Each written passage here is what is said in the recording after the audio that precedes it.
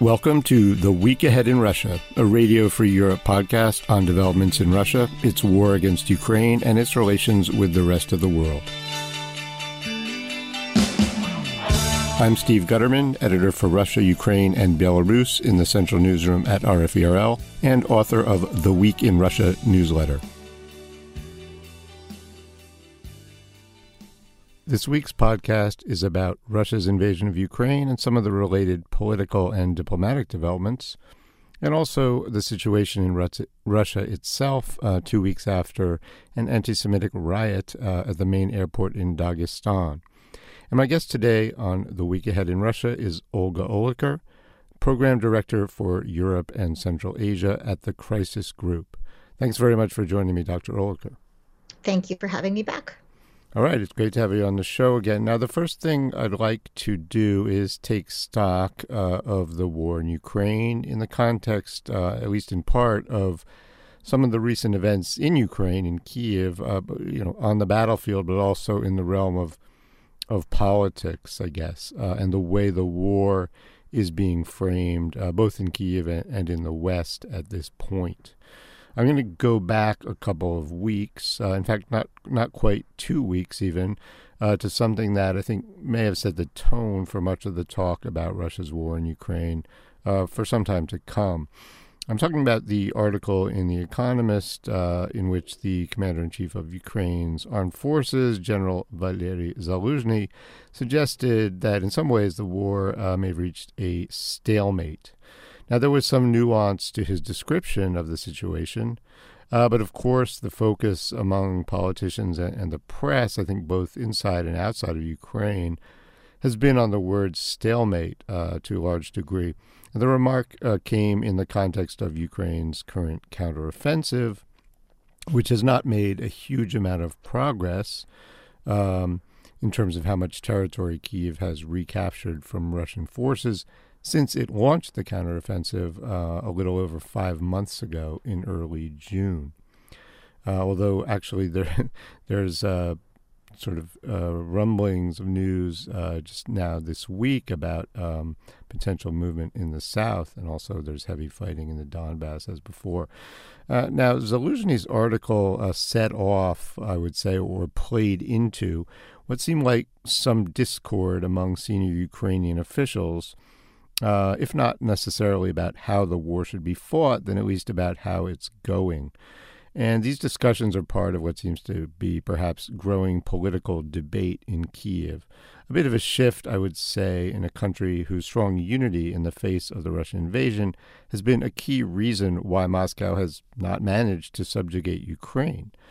And this all comes at a potentially crucial time in terms of Western support for Ukraine, with the fate of further U.S. aid uncertain as political wrangling continues. And, of course, we're talking about aid in terms largely of weapons in addition to financial aid.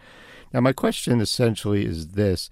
I think there's no denying that the current counteroffensive is not going as well or as quickly as some certainly had hoped, given Ukraine's goal of driving all Russian forces out of the country. But how big a deal is this talk of a stalemate? Is it something that could end up affecting the course of the war and the level of Western support? I'm interested in your thoughts, Dr. Olga. Thank you. Look, so as you suggested, the word stalemate seems to mean different things to different people. This isn't a chess stalemate when the game is finished and it's a draw and you walk away from the chessboard. That's not what they mean. That's not what Zaluzhny means. What he means is that you have two fairly well-matched armies, and neither of them is making much progress. I don't know. I'd venture to say we spent a lot of the summer waiting for the counteroffensive to begin, wondering if it had begun. I think at this point, it's not so much an active counteroffensive, it's just a continuing war. And the question is, where do you go from here? And I would say, so you read Zaluzhny, and part of his argument is that technology is the answer, but technological and other silver bullets have been hard to come by, and I don't know of the technology that's the answer to this particular problem. So I guess the other thing I would say is there were a lot of folks thinking that you were going to get to a point like this sooner or later. because the armies are, as it turns out, fairly well matched. And I think a lot of the reason that there were such high hopes for the counteroffensive was the Ukrainian desire to prove something to donors, right? You've poured in all this money, you've poured in all this aid, we're going to do magical things with it. And I think also add to that the fact that, well, magical things had happened before. Miracles had happened, both initially at the start of the war and in the success of Ukraine's counteroffensive a year ago in fall of 2022, where they actually were able to recapture large amounts of territory in both the east and the south.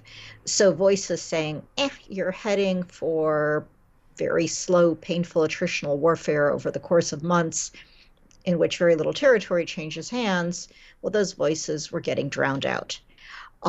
So, the smart thing going forward might be for Ukraine to consolidate, to get its own defenses in order, to fix its mobilization system, to demonstrate that it's sustainable, to continue working with its partners to indeed put a sustainable system in place.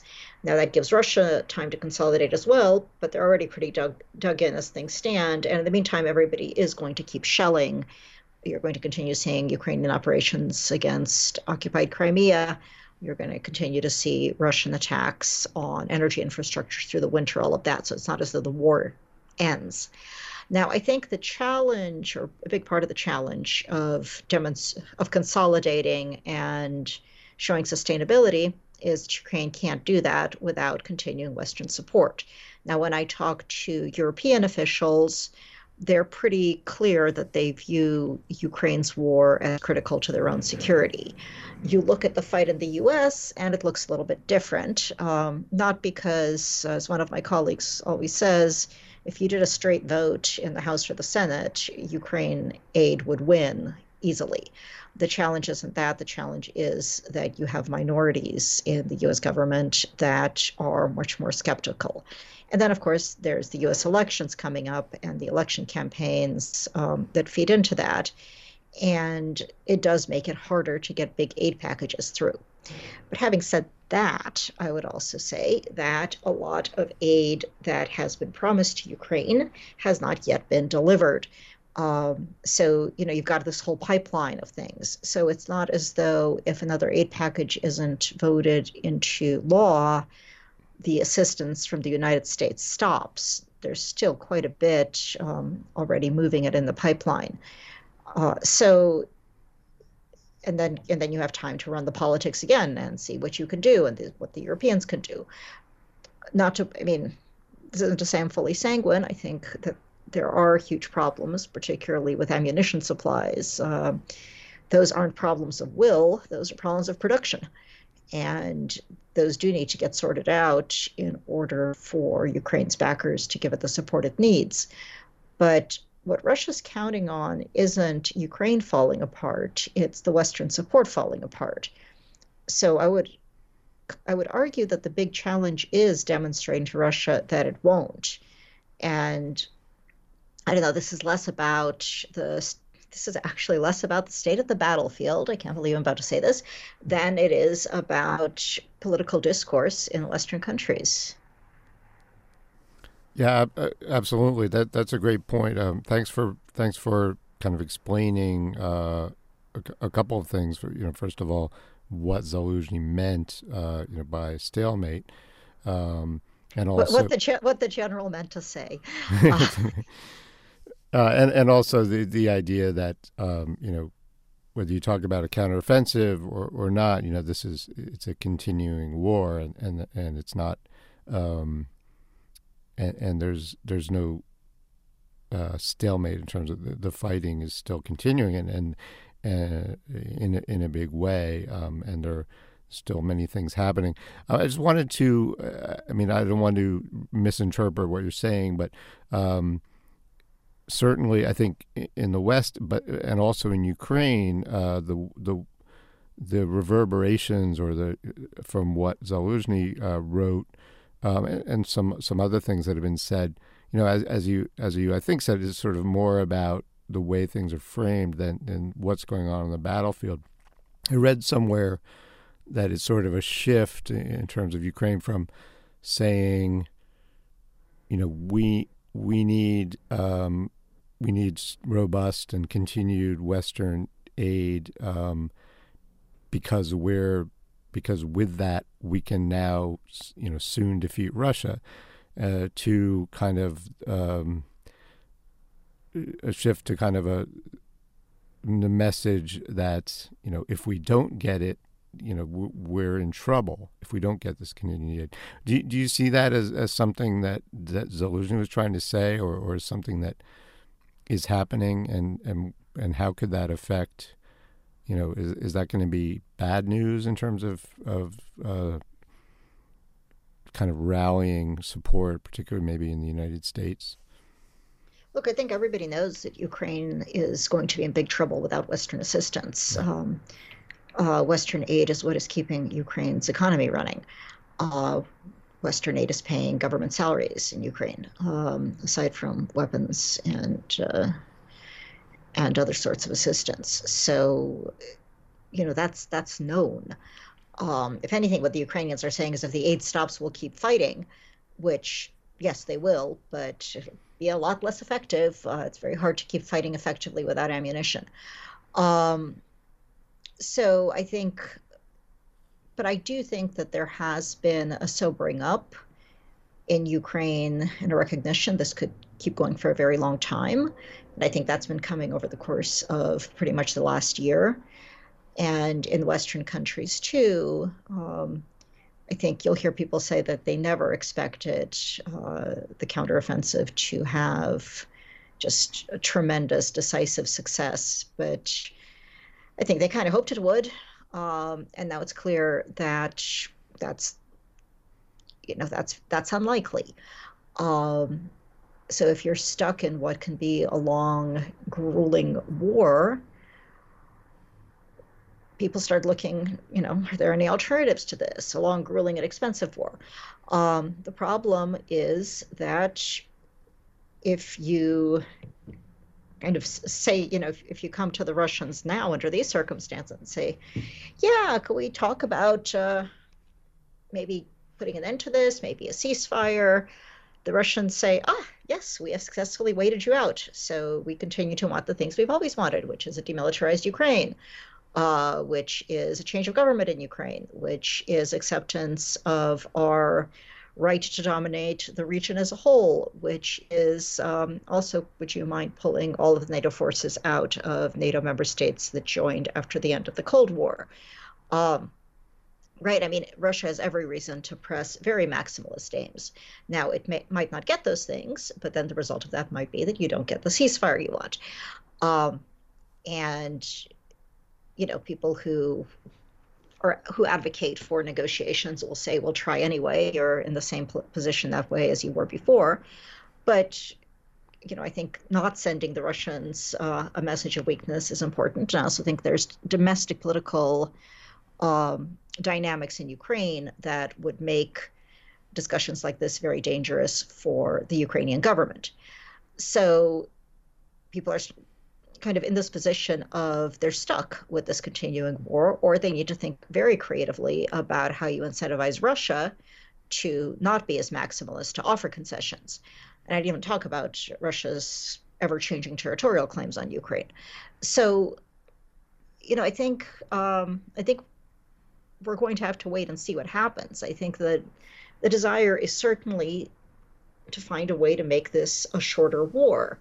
The irony is that in order to make it a shorter war, you have to convince your adversary that you're prepared for a longer one, and it's hard to accomplish both things at the same time. Yeah, absolutely.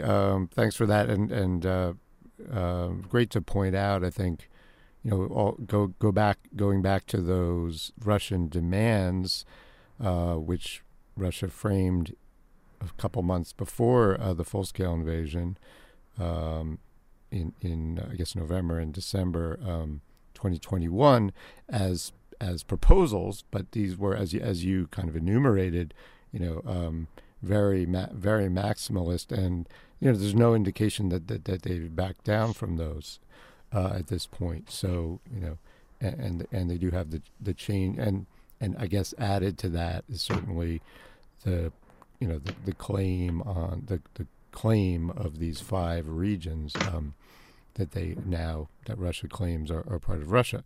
Definitely a big challenge there. All right. Well, I'd like to discuss also the situation in Russia in the context of something that also happened about 2 weeks ago. Frankly, it feels like may have already been forgotten by the Kremlin to some degree or swept under the rug. I'm talking about the anti-Semitic riot that took place on October 29th at the airport in Makhachkala, capital of the Daghestan region in the North Caucasus. A large crowd of people rampaged through the airport, inside the terminal and on the tarmac outside, looking for people they were told on social media would be arriving on a flight from Israel.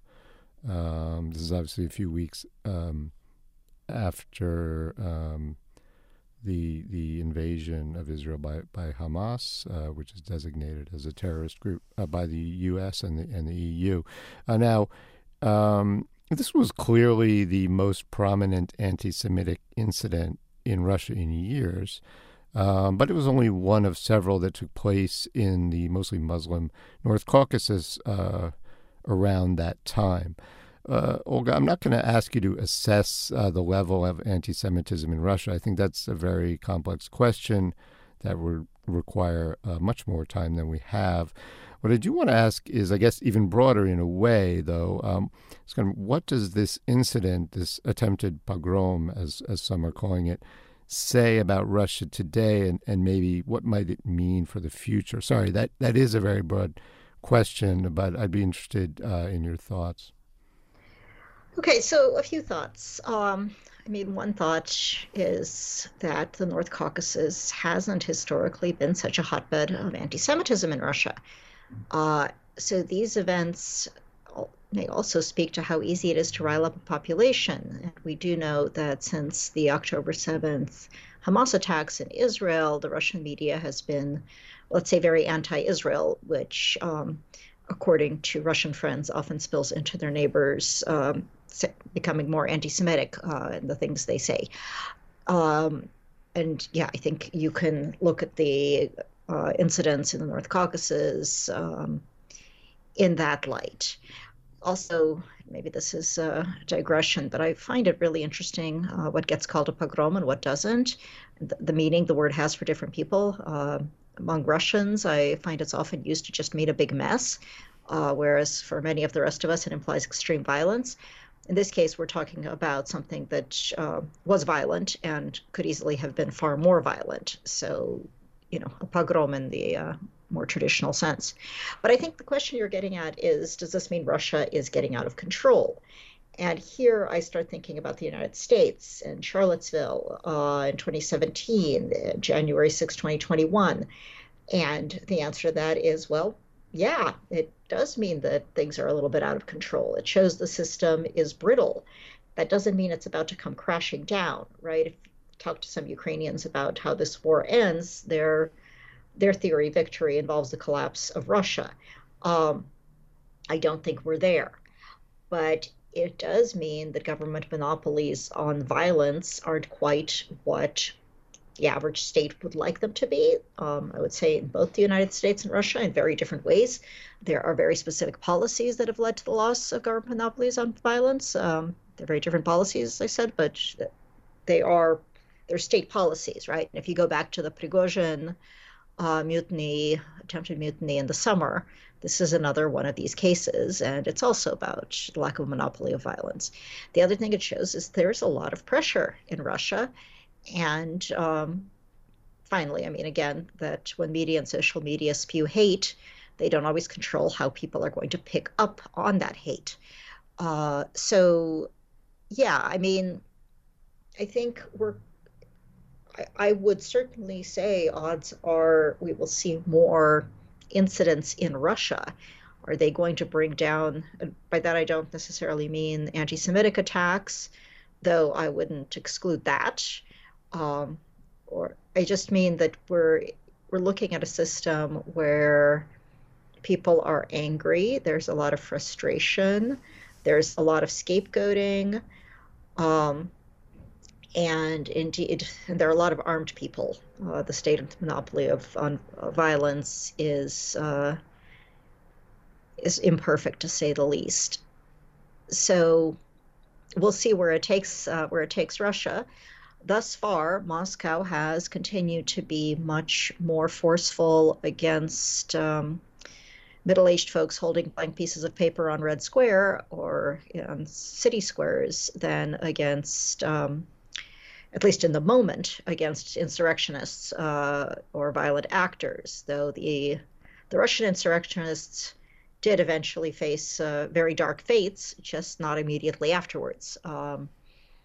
Thus far, the instigators of this attack in Daghestan, there's been very little action. It's been very mild. It's not clear exactly what's going on. Perhaps they too need only await their fate, but somehow I doubt it. All of which to say that I do not know what's going on, but I'm also keeping an eye on it.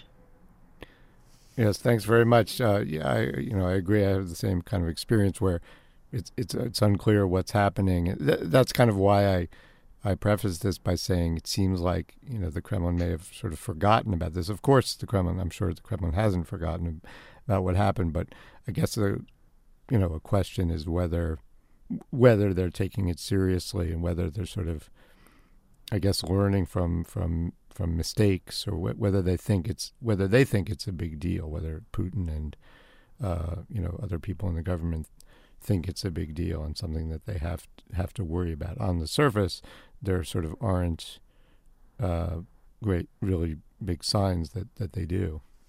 I mean, it seems like a big deal, but I also think that the Russian pattern is that if it's a big deal and you don't know how to respond to it, you wait and you respond to it later. And that does seem like something that Putin often does, kind of wait and respond later or not. All right. Well, thanks very much. Olga. We're going to wrap it up here. Really appreciate your analysis. So thanks very much for joining me. Thank you for having me. It's always a pleasure. All right. Once again, I've been speaking to Dr. Olga Oliker, the Program Director for Europe and Central Asia at the Crisis Group. And my name is Steve Gutterman, Editor for Russia, Ukraine, and Belarus in the Central Newsroom at RFERL. This has been The Week Ahead in Russia. Our theme music is Nie Stреляй, or Don't Shoot, a song from the early 1980s by Yuri Shevchuk and DDT. Please be sure to check out my newsletter, The Week in Russia, which covers the latest developments in Russian politics and society, as well as Moscow's invasion of Ukraine. Subscribe by visiting www.rferl.org.